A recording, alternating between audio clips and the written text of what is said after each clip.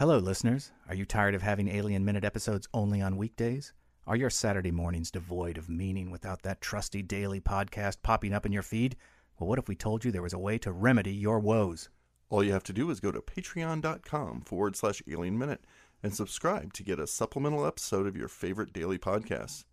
You'll hear us talk about what movies we've been watching, answer listener emails, and talk about alien-related topics that didn't make it on the show.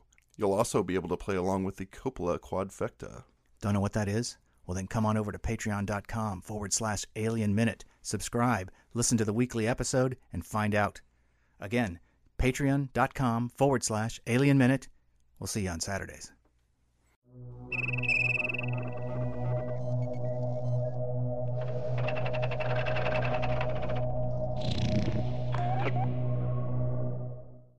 Hello and welcome to Alien Minute, the daily podcast where we carefully dissect the movie Alien 1 minute at a time. My name is John Ingle. And I'm Mitch Bryan, and today we're looking at minute 60, which begins with Ash showing off his fancy tracker and ends with Ripley in the corridor with Parker and Brett.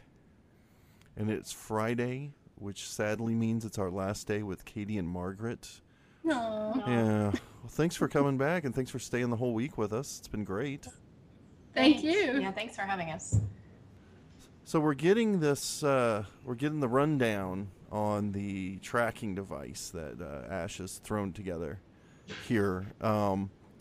In character, perfectly in character, Ripley's the first one to ask a question. She doesn't, everybody else, I guess, thinks, Ash made it. He's telling us it works. It works. But Ripley, of course, needs more information, so she asks him how it works. And my question is, has anyone ever been more annoyed than Ash is at Ripley's question?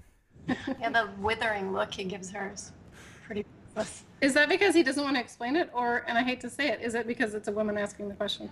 I think it's a little of both, but it's mostly the latter, I think. He's just had it with Ripley. I think at this point he's tired of hearing it from her. Well, she's been busting his chops, from the get-go. But seriously, micro changes in air density. Well, also, I mean, if I were in Ripley's position, I would question it too, because when they test it, he just puts his hand right in front of it, and then it makes a loud noise. So, okay, first of all, the alien has to be right in front of you for it to register. Right. And you're going to spook the alien because it makes that noise indicating it. So if you can hear that, it can hear it. And they're not wearing headphones, I don't believe, when they're trying with it. I didn't think so. of it. It seems kind of useless to me. It's totally useless. I'm not any sort of science guy or anything, but a hand is not a micro change. That's a macro change, right? And how many micro changes in air density happen all the time? Aren't they always happening? Ask Parker to fart in front of it and see what happens. It was just so low tech. Well, what did he make that out of? And in the real world, what is it made out of? And in the alien world, what is it made of? Because I think it's made out of a dentist X-ray machine. Oh, it does look like that. Well, it does. Interesting. You're right. Right. They do have, he's got that medical facility to pull from. It could very well be something like that. Something he cobbled together out of pieces from in there, I guess.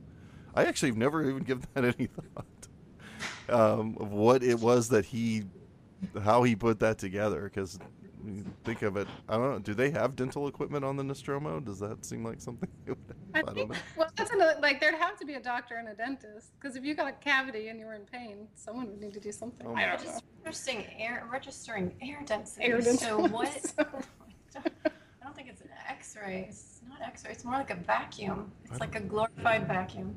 You just gave me a terrifying idea for a cut scene where Ash is a dentist and how that could go. I guess he does do some very very crude dentistry. He had a steady hand with the drill. It'd be all right. Well, unless he didn't want to. Yeah. Yeah, Ripley better floss. Well, do you think that that this is just scientific gobbledygook on the part of the screenwriters, or do you think that this whole idea is plausible, or what do you think? I mean, we can read a lot into it. I'm just kind of curious about what at face value it really is. The whole thing, these are so cobbled together. I mean, we're on a spaceship. This is cutting edge technology that we should have here, but we're cobbled together a cattle prod and then this air micro density sensor. I think it's just to make them feel better, so they go get closer. That thing will be fine. Yeah, get closer and to then it. a net to catch it. And a net.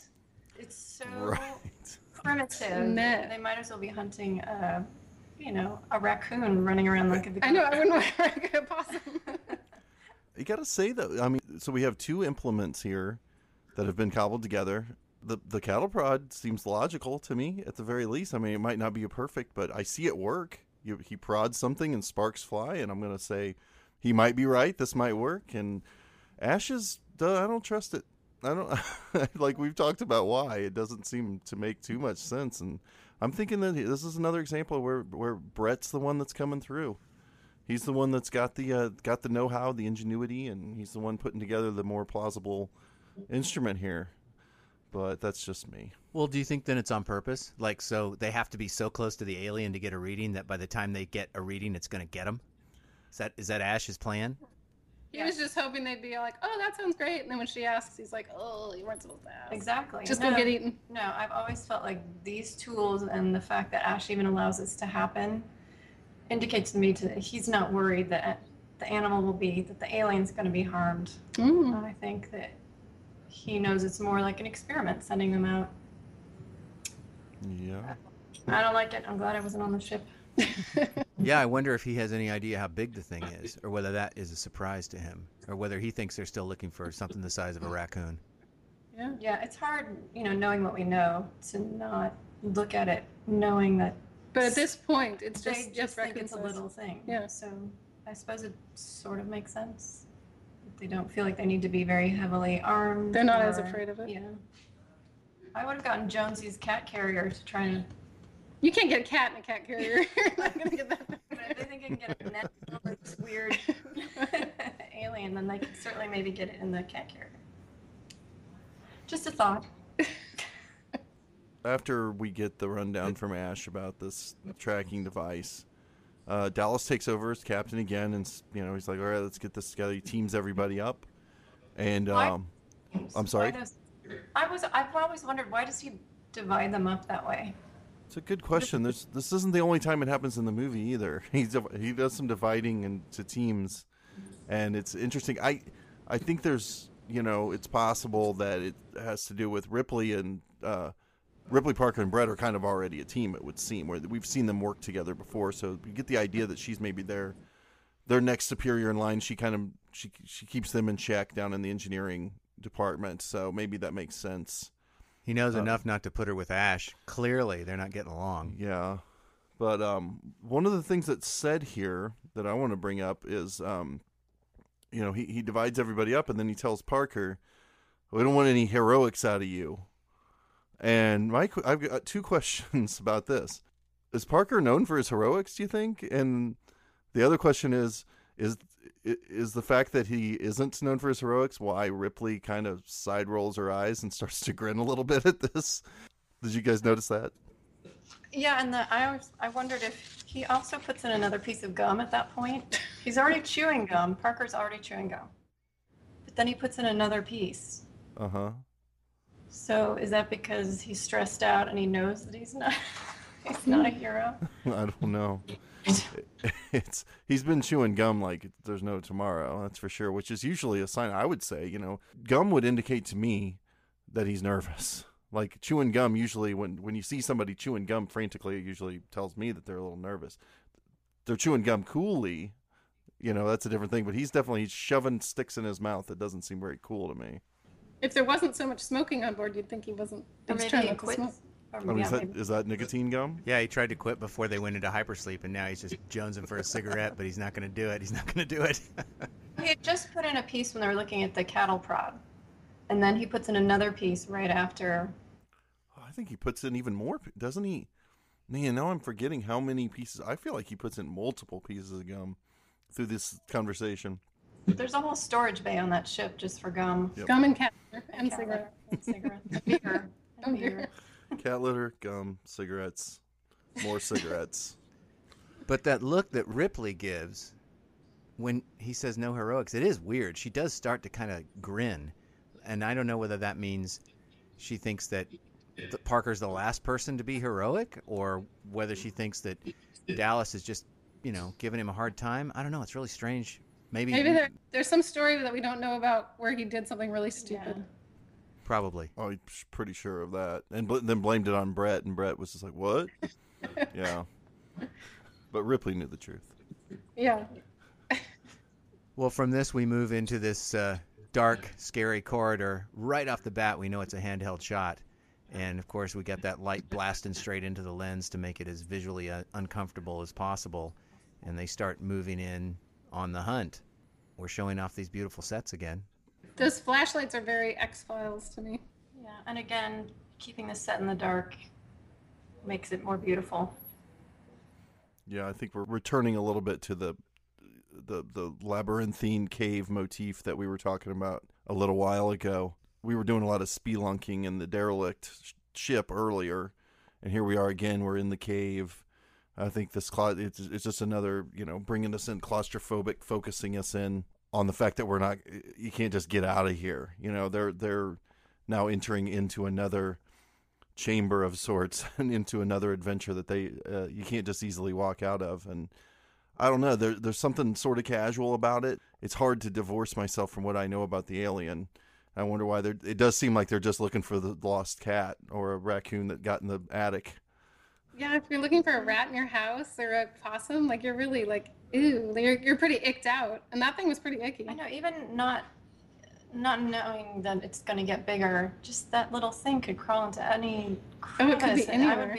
That would be my number one priority. I would not have buried the body. I would not have done anything else. I would have tracked that thing first and foremost. But that's just me. But anyway, this shot in particular looks to me like they're in a submarine. I get this. It's all very submarine-y feel. Yeah, definitely. And it's great how we've launched into this next segment of the movie. I mean, we know that there's a goal. We're on the hunt, and we know it's probably not going to turn out well. Otherwise, the movie'd be over after 60 There's minutes. not really music. You'd feel like there'd be on the hunt music. But there's not. It's just quiet.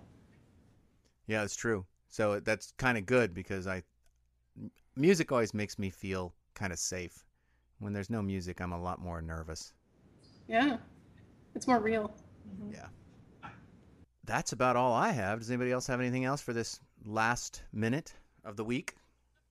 One little thing. Since I've been listening to you guys, I'm not big on actors, and I never know who's in anything.